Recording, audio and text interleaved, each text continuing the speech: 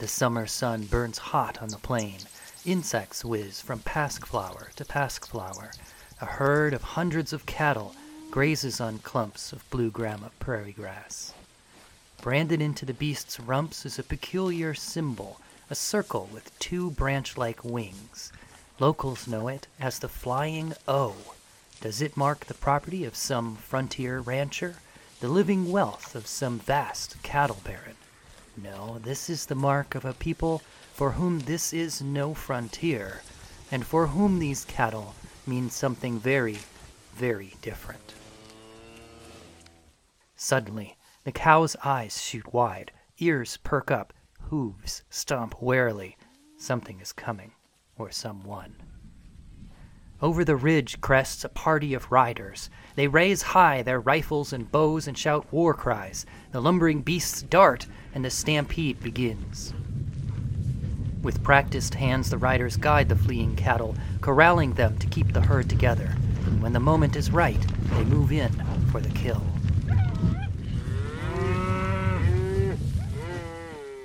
As the beasts go down, children watch with awe as men earn honor by deed. Men are men again. Meanwhile, women move in to skin the creatures. They harvest not only the meat, but also the hides essential to the craftsmanship that will bring them honor. Women are women again. But this is no callous slaughter. This is life-sustaining life. As the heartbeat of the beasts fade, another beats stronger. Generations can be heard in that life beat. This is a prayer and an answer to a prayer, for to these people, this is their last best hope to save a way of life. This is the cattle hunt of the Lakota.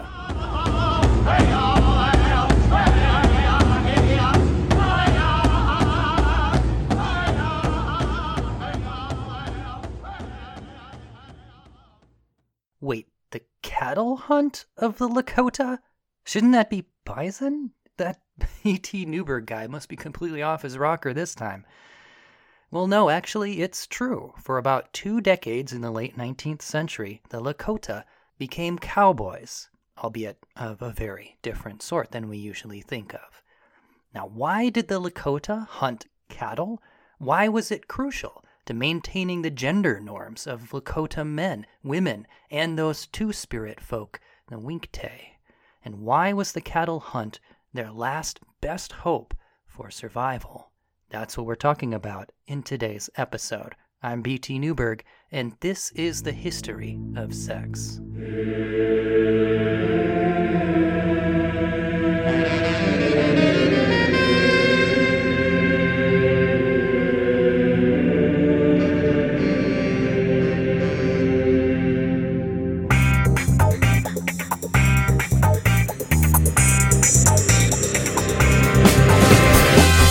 The History of Sex is sponsored by Dr. Gillian Kenny, historian of women, sex, and magic in medieval Europe.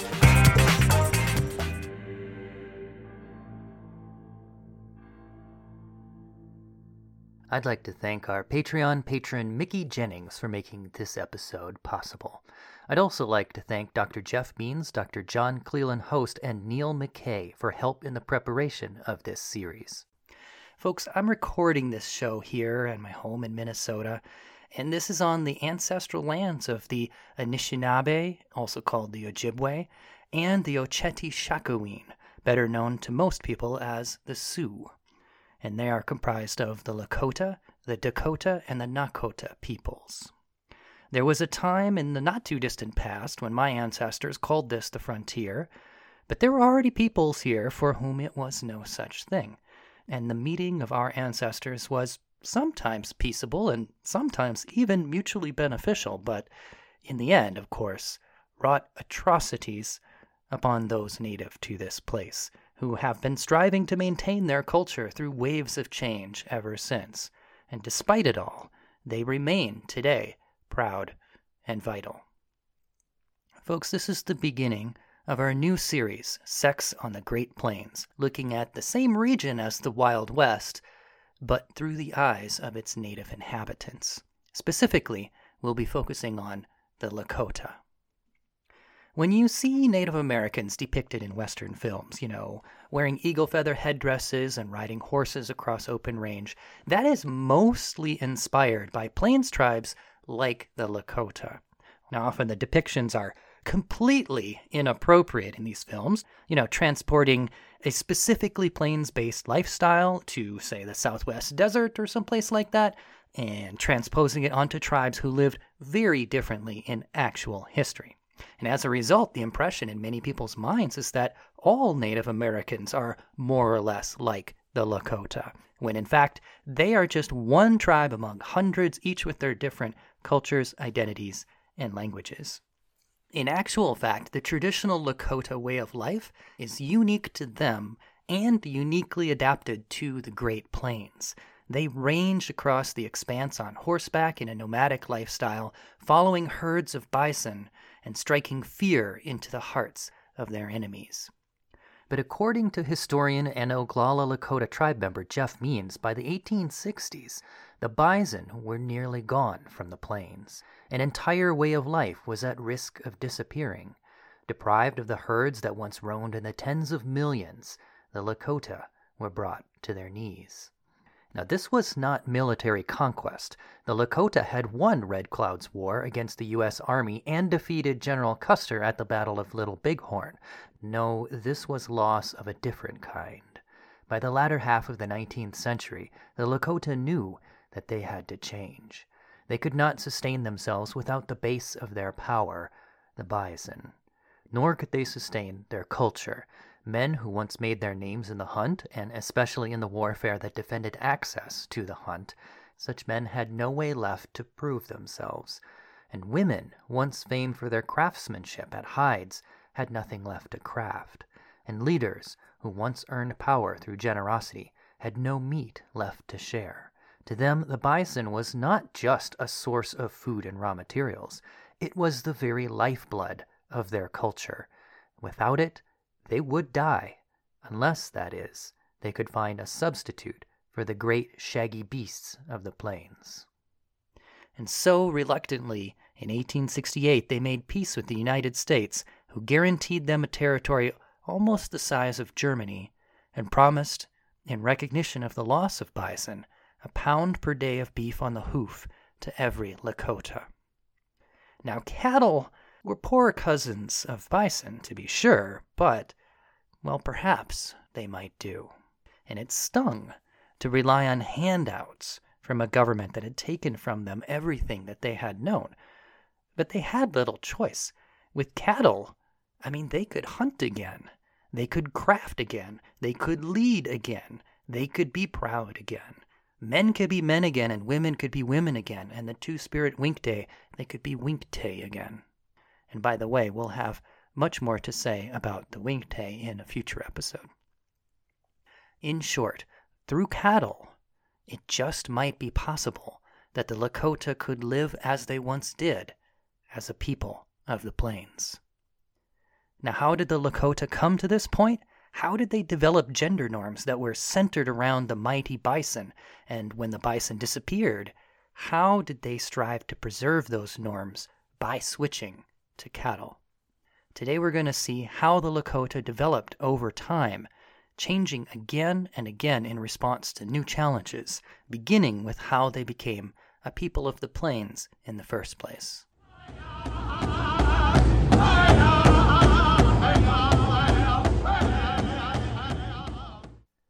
Lakota culture is uniquely adapted to the Great Plains, but it was not always so. They began as forest people. Now, pre-contact histories in North America are notoriously difficult to reconstruct, but according to one theory, put forward by anthropologist Guy Gibbon and supported by tribal oral narratives, archaeological evidence, and linguistic patterns, the ancestry of the Lakota traces back to the North Woods around the Great Lakes in modern-day Wisconsin and Minnesota. Now, according to this theory, the ancestors of the Lakota were bands of hunter-gatherers who moved into the southwestern Great Lakes area by about 800 CE. And there, they may have interacted with some of the great mound-building cultures of the Mississippi.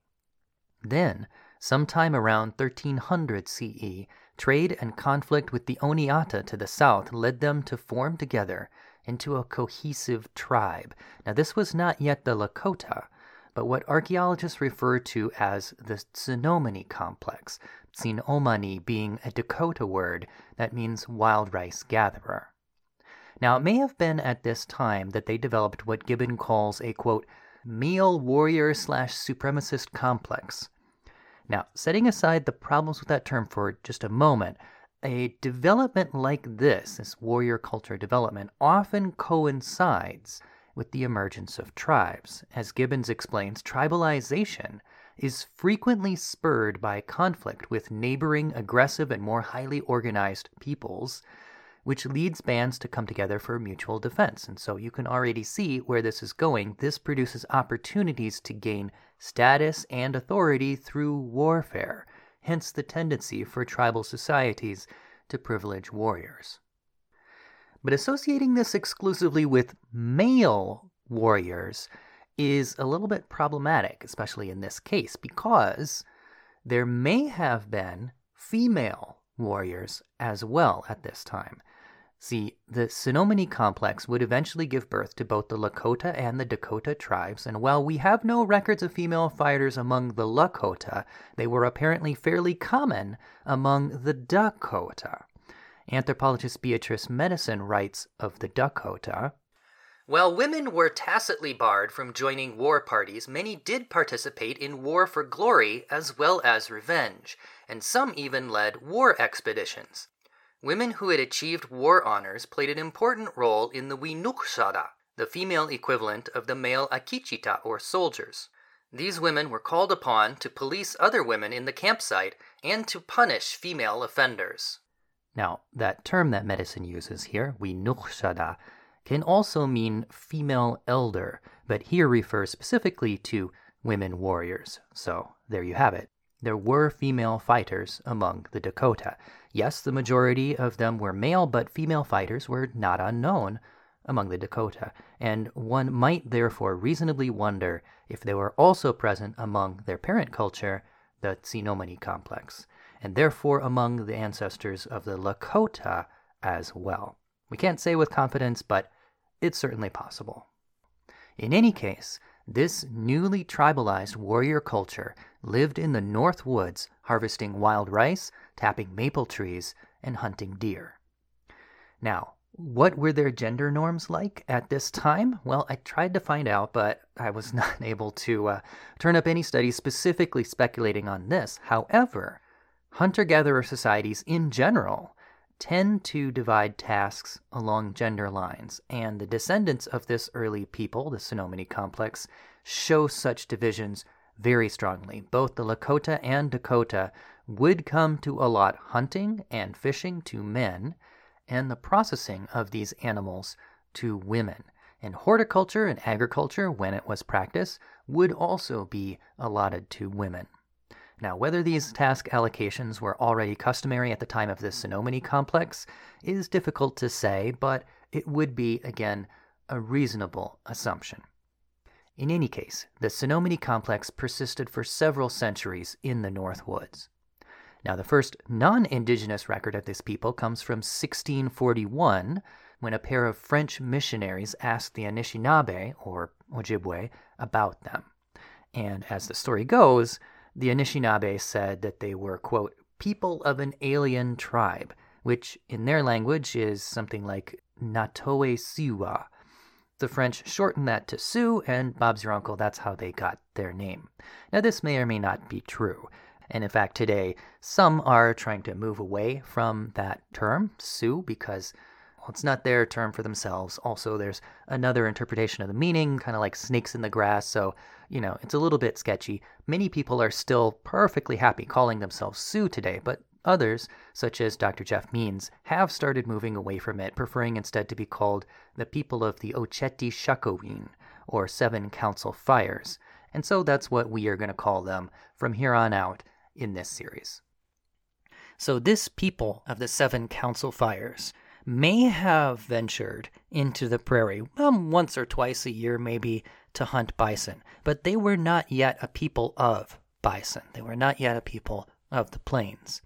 But that was soon to change, and it changed for several reasons. First, Anishinaabe began to expand into their turf. Now, this was partly the initiative of these tribes themselves, but it was also partly the result of European colonization far to the east over in New England, which pushed tribes westward, which in turn pushed their neighbors westward, and so you got this kind of domino effect until finally the Anishinaabe started pushing into the homeland of the Seven Council Fires. Second, an important influence came from the south as well. See, as Europeans began to explore up the Mississippi looking for furs, it created a profitable opportunity for local tribes in this area. And by the early 18th century, many of those tribes were competing with one another for a piece of this lucrative new trade with this alien people. And finally, a new technology became available: the horse. Now, horses are in fact native to North America, but they had gone extinct several thousand years before this. And so they were not available until reintroduced by Europeans.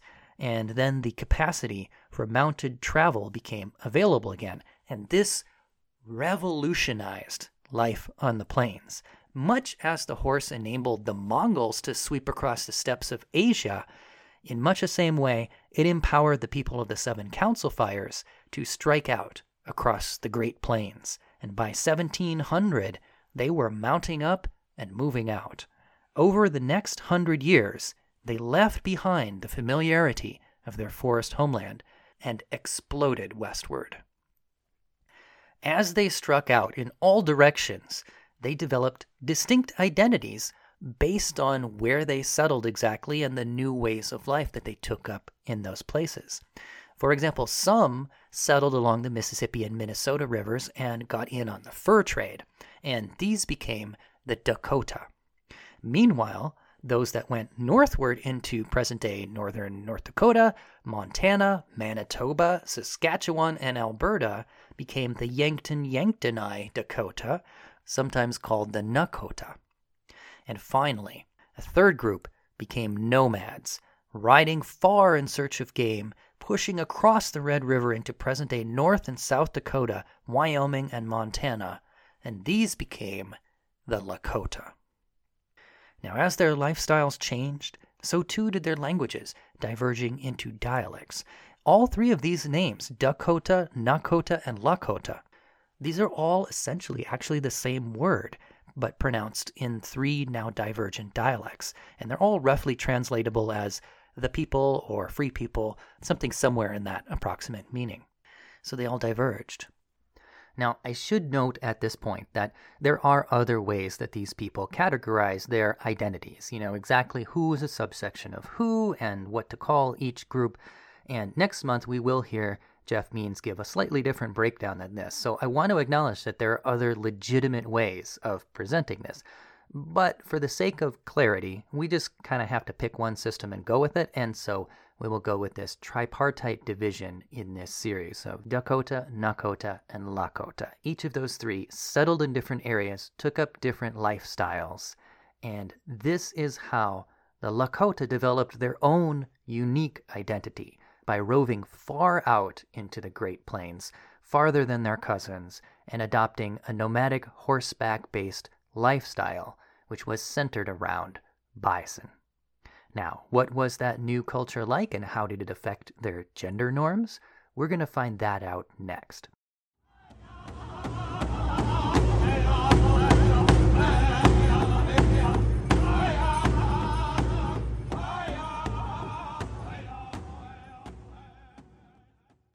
So we just saw how the Lakota emerged out of the early Menominee complex, who became the people of the Seven Council Fires, and who then differentiated into the Dakota, Nakota, and Lakota peoples. Now, what did the new culture of the Lakota become, and how did their gender norms change? The answer to both lies in the great shaggy beast of the plains, the bison. The herds they found at this time numbered in the tens of millions. It was inconceivable that in a mere 100 years they would be all but gone, for in the 18th century they seemed almost infinite. In fact, so abundant were the bison that the Lakota went all in on this life-giving beast, shaping their entire culture around it. Gender norms became defined by how each gender interacted with the bison. If you were a male, you were in charge of hunting. You scouted for bison, you spied out the herd, organized the approach, made the kill, and transported it back to camp. You might also share out the bison meat that you procured, along with other possessions like horses, and thereby gain influence through gifting and thus rise toward leadership within the tribe. And finally, as a male, you took part in warfare, which secured continued access to the herds of bison. Now, if you were female, you were in charge of crafting. When the bison carcasses were brought back to camp by men, they were handed over to you for pretty much everything else necessary. Thus, your roles included cooking meat, drying meat into jerky, tanning hides, fashioning hides into clothing, bedding, and teepee dressings, decorating hides, crafting utensils, tools, and implements, and generally crafting bison into every other product necessary for survival, comfort, and trade on the plains. And you also did other kinds of crafts, like, for example, quill work, using dyed porcupine quills, and beadwork, which basically functioned as a substitute for quills after the Lakota moved to the Central Plains, where porcupines were rarer and they would have to trade for the quills or else use beads. Now, when it came time to move the camp, it was also your job as a female to strike and pack the teepee, guard it during the move, and erect it again upon arrival. And finally, it was your job to gather firewood, fetch water, and care for children. Finally, if you were a two-spirit winkte, meaning someone who was assigned sex as male by your culture but culturally recognized as something distinct, a third gender you might say, you joined the women in certain crafting activities, quilling and beadwork for example, while also joining the men in warfare, which was, as we said, indirectly related to the protecting of the bison herd access. So basically you had a foot in both worlds. Now, we'll save the details for a future episode, but the important thing to recognize for now is that this third gender as well followed the overall pattern of gender roles breaking down along interaction with bison. Now, all of these roles were really quite rigid, kind of especially rigid compared to neighboring tribes. And while, a certain level of rigidity, well, that's just expected in a society that's more collective than individualistic. It's not about what you feel or what you want as an individual. It's about the role that you fit into in your society. But even so, it seems that the Lakota kind of took it to extremes. If you were a man, you hunted. If you were a woman, you crafted. And that was the order of the day.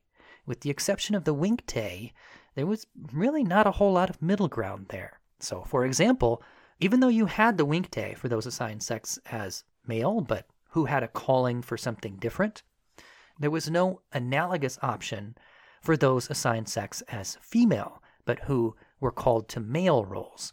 Those who expressed behaviors considered masculine might actually be chased out of camp, and also, as we heard earlier, women warriors were unheard of among the Lakota. And that latter part, the women warriors thing, that's actually particularly odd because female fighters were actually known among many of the neighboring plains tribes, like the Piegan, for example. And of course, they were fairly common among the Lakota's close cousins, the Dakota. And so it's not at all like the Lakota just, couldn't culturally conceive of women taking place in war. Rather, they made the collective choice to maintain gender norms that were particularly rigid in this respect. Now, why that rigidity was there, I will not speculate. However, I will say that all of this has to be taken very much in a broader context. So, here's what I mean by that. As strict as the Lakota gender norms were, if you look at it historically, they were actually less strict than Euro-American settler norms at this time. Settlers, if you think about it, Well, they had no culturally recognized options at all for anybody assigned to one sex but called to another, and nor did they have any culturally recognized way for women to go to war. It happened in both cases, but it was not at all something that the culture recognized or had any established way to deal with or to think about.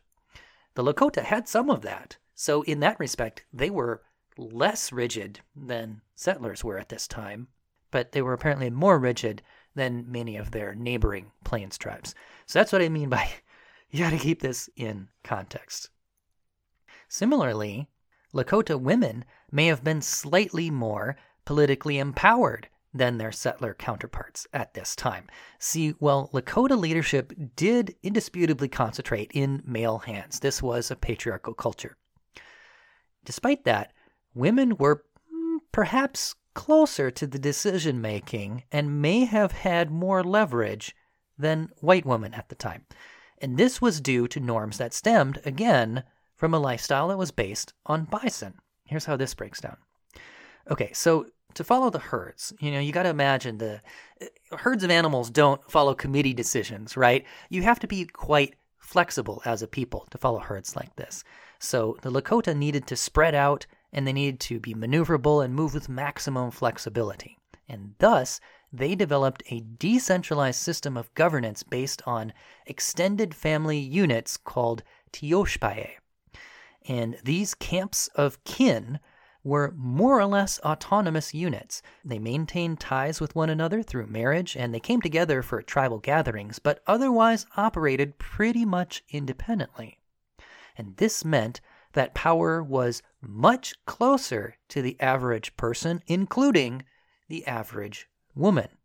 And although women were barred from becoming chiefs of the tioshpae, women were nevertheless respected in council, and they usually found ways to make their opinions known. Compare this to white women at the time. I mean, the suffrage movement was basically a glimmer in white women's eyes still at this point. We're talking about the 18th century here. It was soon to come, but comparatively, the points kind of go to the Lakota. Now, in addition, they had considerable leverage over the men in their lives.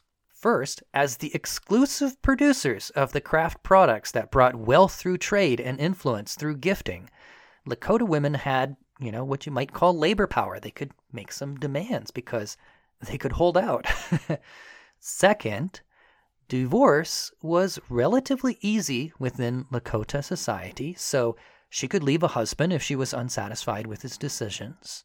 Third, couples could live with either the tioshpae of the husband or that of the wife. So it's very possible that she might have blood family relatives, right there living right next to her that she could call on to support her if she was in conflict with her husband. Finally, in cases of polygamous marriages with multiple wives, which did sometimes happen among the Lakota, the wives were usually sisters or cousins of each other. This was called sororal polygamy. And this meant that those wives, being, very close since childhood, could present a unified front against their husband and therefore, again, be empowered. And so all of these things meant that Lakota women were nothing to be trifled with. They had significant leverage and influence within their society, and perhaps slightly more even than white women at this time among the settlers. So in short, Lakota gender roles may have been relatively rigid, comparatively speaking, to the other tribes around them, but that really just needs to be seen in its proper context. So those are the gender roles of the Lakota, and you got to remember that all of this that we were just talking about can be traced back ultimately to the influence of their lifestyle, the influence of a lifestyle that's based around bison. The bison presented an unparalleled opportunity for the Lakota, and it made them powerful. They became big kids on the block, you could say, in this region. Yet all good things come to an end. And even as the Lakota were on the rise, the beginning of the end was already blowing in the wind.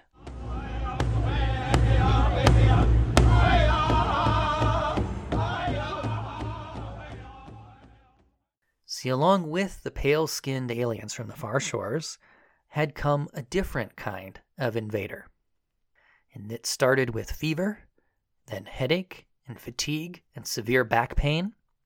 And then came the spots, first on the face and the hands, and then all over the body. They called it the rotting face sickness. Settlers called it smallpox. Now, it took time for this disease to penetrate all the way to the plains, but when it did, boy, it hit hard. From 1775 to 1782, the North American smallpox epidemic decimated Plains Indian tribes and continued to do so year after year after year for the rest of the century. And the typical tribe lost somewhere between 25 and 50% of their population on average. Now, it's hard to conceptualize just how bad that is. So for comparison, well, we all know how disruptive COVID-19 has been to our society, right? But the numbers on that, well, that has only killed about 0.3% of the U.S. population, or 0.07% of the global population overall. So put that in perspective. Now imagine losing 25 to 50%. I mean, this was apocalyptic. And some tribes had it worse than others. I mean, the river tribes like the Mandan, the Hidatsa, and the Arikara, for example, clustered together as they were in populous villages, along the riverside. You can imagine how that would be a problem if you have a disease. Well, they were almost entirely wiped out by this epidemic. And some estimates put their losses as high as 90%. I mean, they were all but annihilated by this. So you have to imagine the kind of world that the Lakota are living in now. You got to imagine what this looks like to ride into these places that have been hit hard by this, right? I mean, a vast grassland full of villages, but when you ride into them, all the homes are empty. Where there used to be people, now there's nothing but the wind. I mean, it's almost like something out of a Mad Max movie. But in this post-apocalyptic wasteland, some tribes did suffer less than others, and among these were the Lakota. See, their newly nomadic lifestyle, being spread out and separated into their tioshbaye, with relatively little contact between groups, it kind of insulated them from infection. I mean, it's kind of like social distancing times 100. You can imagine how that would help. And as a result, as their neighbors fell, the Lakota, they rose.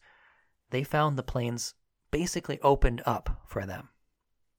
Now, at first, the Lakota cleaned up, preying on the weakened peoples around them, such as the river tribes that I just mentioned. But this very same raiding brought them into contact with the disease, and soon they too began to fall. Now, the tragedy of this is recorded in Lakota winter counts. These are pictographic calendars that are painted on bison hides, and each year is symbolized by a picture showing whatever was the most significant event. These were like mnemonic tools for storytellers within the tribe. They would each have their own winter count hide, and we have many of these preserved, so we can see what at least these individuals were thinking about the times that they lived through. And many of them symbolize year after year with designs that represented smallpox. One, for example, I heard was a spiral symbol that represents pain was often used to symbolize this. Of course, it depended on the individual. So, I mean, this clearly impacted the Lakota in a big way. And while the Lakota losses may have been on the low end, relatively speaking, perhaps around that 25%, we don't have good numbers, but, that would be the low end of the typical estimates on average. If we recall that COVID-19 has only taken a mere fraction of a percentage, not even 1%, and yet it's wreaked havoc on our society to the extent that we that we all know that it has. Now imagine even just 25%, how absolutely catastrophic that would be. Hopefully that gives it some kind of reference point for everybody listening here. And to put that further into perspective, Part of the raiding of the weakened peoples, especially in the later years, included carrying off women and children. Why? Because they would be incorporated into the tribe to replenish their numbers. That's how desperate they had become. So now you have to imagine, in addition to just having to live in this kind of Mad Maxy kind of reality, now you have to imagine that you've got a tribe, this is a people whose view of gender is now kind of skewed by how this has affected them. So increased emphasis on raiding, male warfare, for one thing, and for another thing, influx of women from foreign peoples. You can only imagine how that must have affected things. I don't have any specific recorded evidence that I can quote to you, but you can just imagine how that must have affected their culture. And this kept happening all throughout the 18th century, and then it kept happening into the 19th. It struck again in a very big way in 1837 with the 1837 Great Plains epidemic, when an outbreak on an unquarantined steamboat infected local native populations, and that again was a major tragedy. But the Lakota fared, again, less poorly than their neighbors, and this time they were aided by inoculation.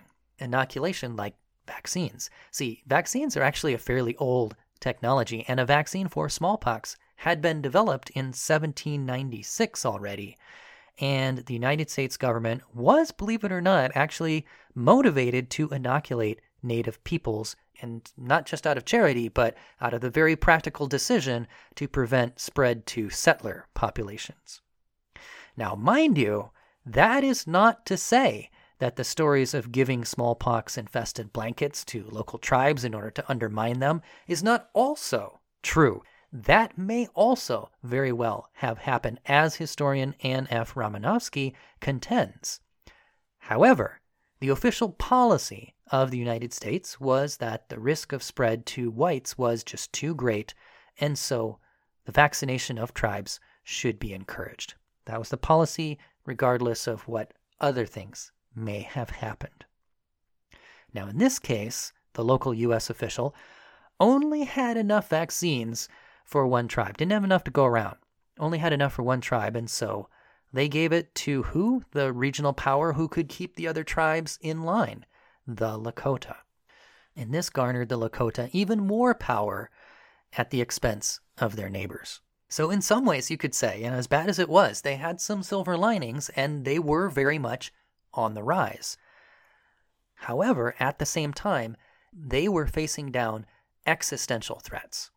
As if the smallpox invasion were not enough, they were also watching quite warily the encroachment of the United States. See, the Lakota and the U.S. represented two expanding powers in the region, two empires, you could say. And it was all but inevitable that they would eventually come into conflict.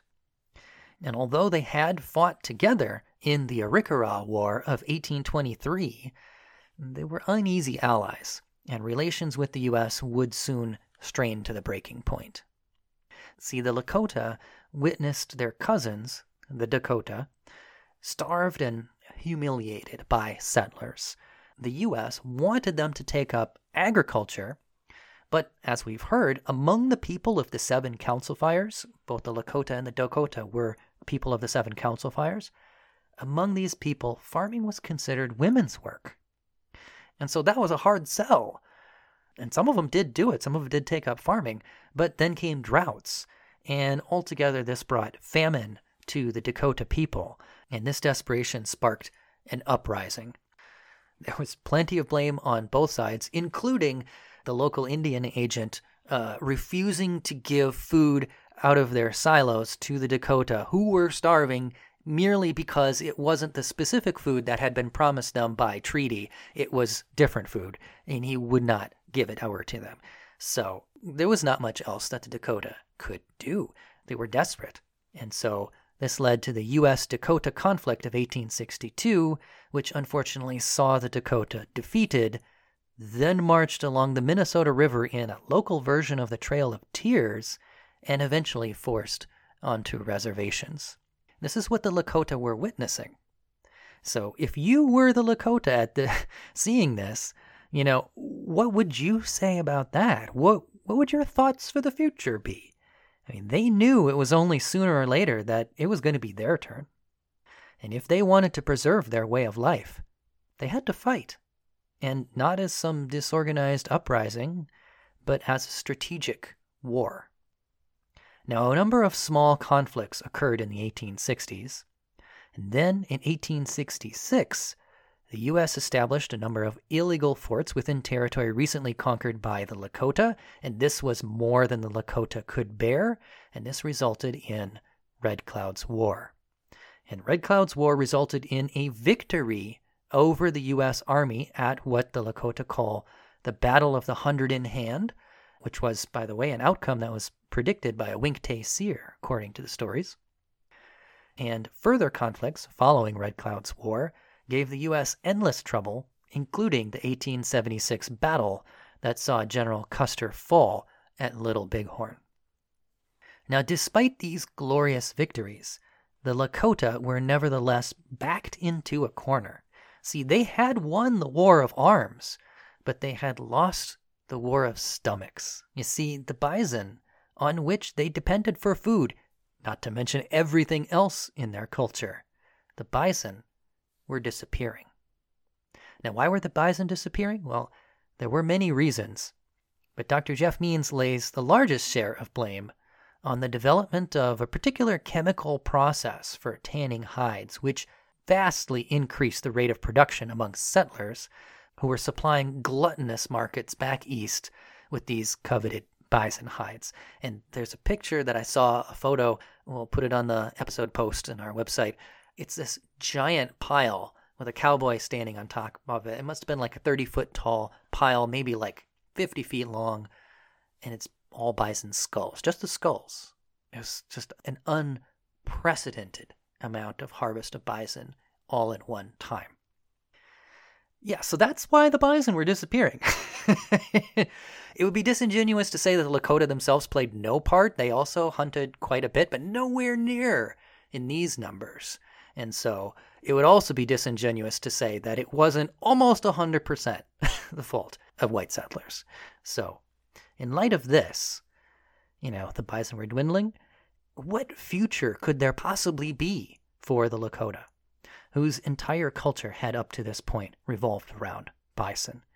They faced certain doom if they could not find a substitute.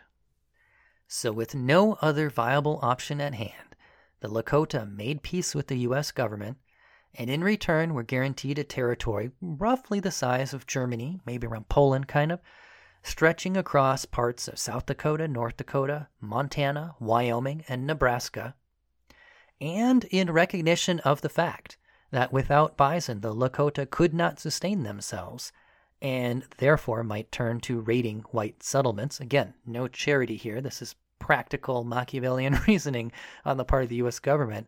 The U.S. also made the very practical decision to promise payments on a per capita basis to each Lakota of flour and beef. And the beef was delivered on the hoof as live cattle. And here, it seemed, could be just what the Lakota were looking for. This might be the answer to their prayers. See, without bison, they couldn't eat, they couldn't produce clothing, they couldn't produce teepees or crafts for trade. They had nothing to trade to even get the wealth enough to buy what they needed. Men could not be men, women could not be women, Winkte could not be Winkte. Their whole way of life was about to perish, but this creature, a poor man's bison to be sure, but this creature just might be the answer. And so the Lakota began to hunt again. There was no more of that mighty grunting, that snort that bison make. Now it was mooing, maybe not as majestic, but hey, maybe, just maybe, it would suffice. The cattle turned out on the range was the new herd. Beef was the new food, and leather was the new hide. Many of the Lakota even chose to own their herds in common, putting the group first, as in the Teoshpaye of old. And at Pine Ridge, the brand of the collective was the flying O, that circle with two branch-like wings. That was how they marked their cattle that belonged not to some frontier rancher, not to some wealthy cattle baron, not to any individual, but to the group, to the Tioshpae. And this brand, well, it marked far more than ownership. It symbolized an entire way of life that was now sustained by cattle. And in this way, the Lakota became cowboys.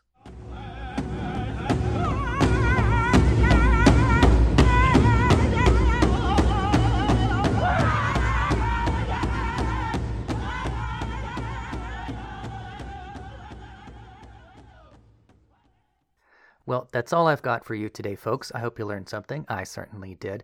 There's a whole lot more to the story here. For example, what happened to the Lakota after they became cowboys? How did it work out for them? And that is what we are going to learn about next month in a very special interview with historian Dr. Jeff Means. The theme music for today's episode is courtesy of the Battling Sioux Singers. You can check them out on YouTube on the Powwow Times channel. Folks, if you like what we're doing here on this show, you can support us by subscribing, rating, and reviewing on Apple Podcasts or wherever you get podcasts. Or you can pledge on Patreon, where $5 a month gets you a portrait drawn in the time period and culture of your choosing. I will draw you as a Mustang-mounted hunter bringing home the bounty, or a bead-bejeweled craftswoman making her masterpiece, or whatever you want. I'll make you look awesome, I promise. And also, by the way, we are planning to donate the proceeds earned on Patreon for this series, Sex on the Great Plains, to One Spirit, a volunteer organization helping the Lakota meet their goal of achieving food sovereignty and self-sufficiency in their communities. So to help out with that and get yourself a portrait, just go to www.patreon.com/btnewberg. That's patreon.com/btnewberg. All right, thanks for listening, everybody, and be sure to check out our next episode where we talk to Dr. Jeff Means. I'll see you then. I'm BT Newberg, and this is the history of sex.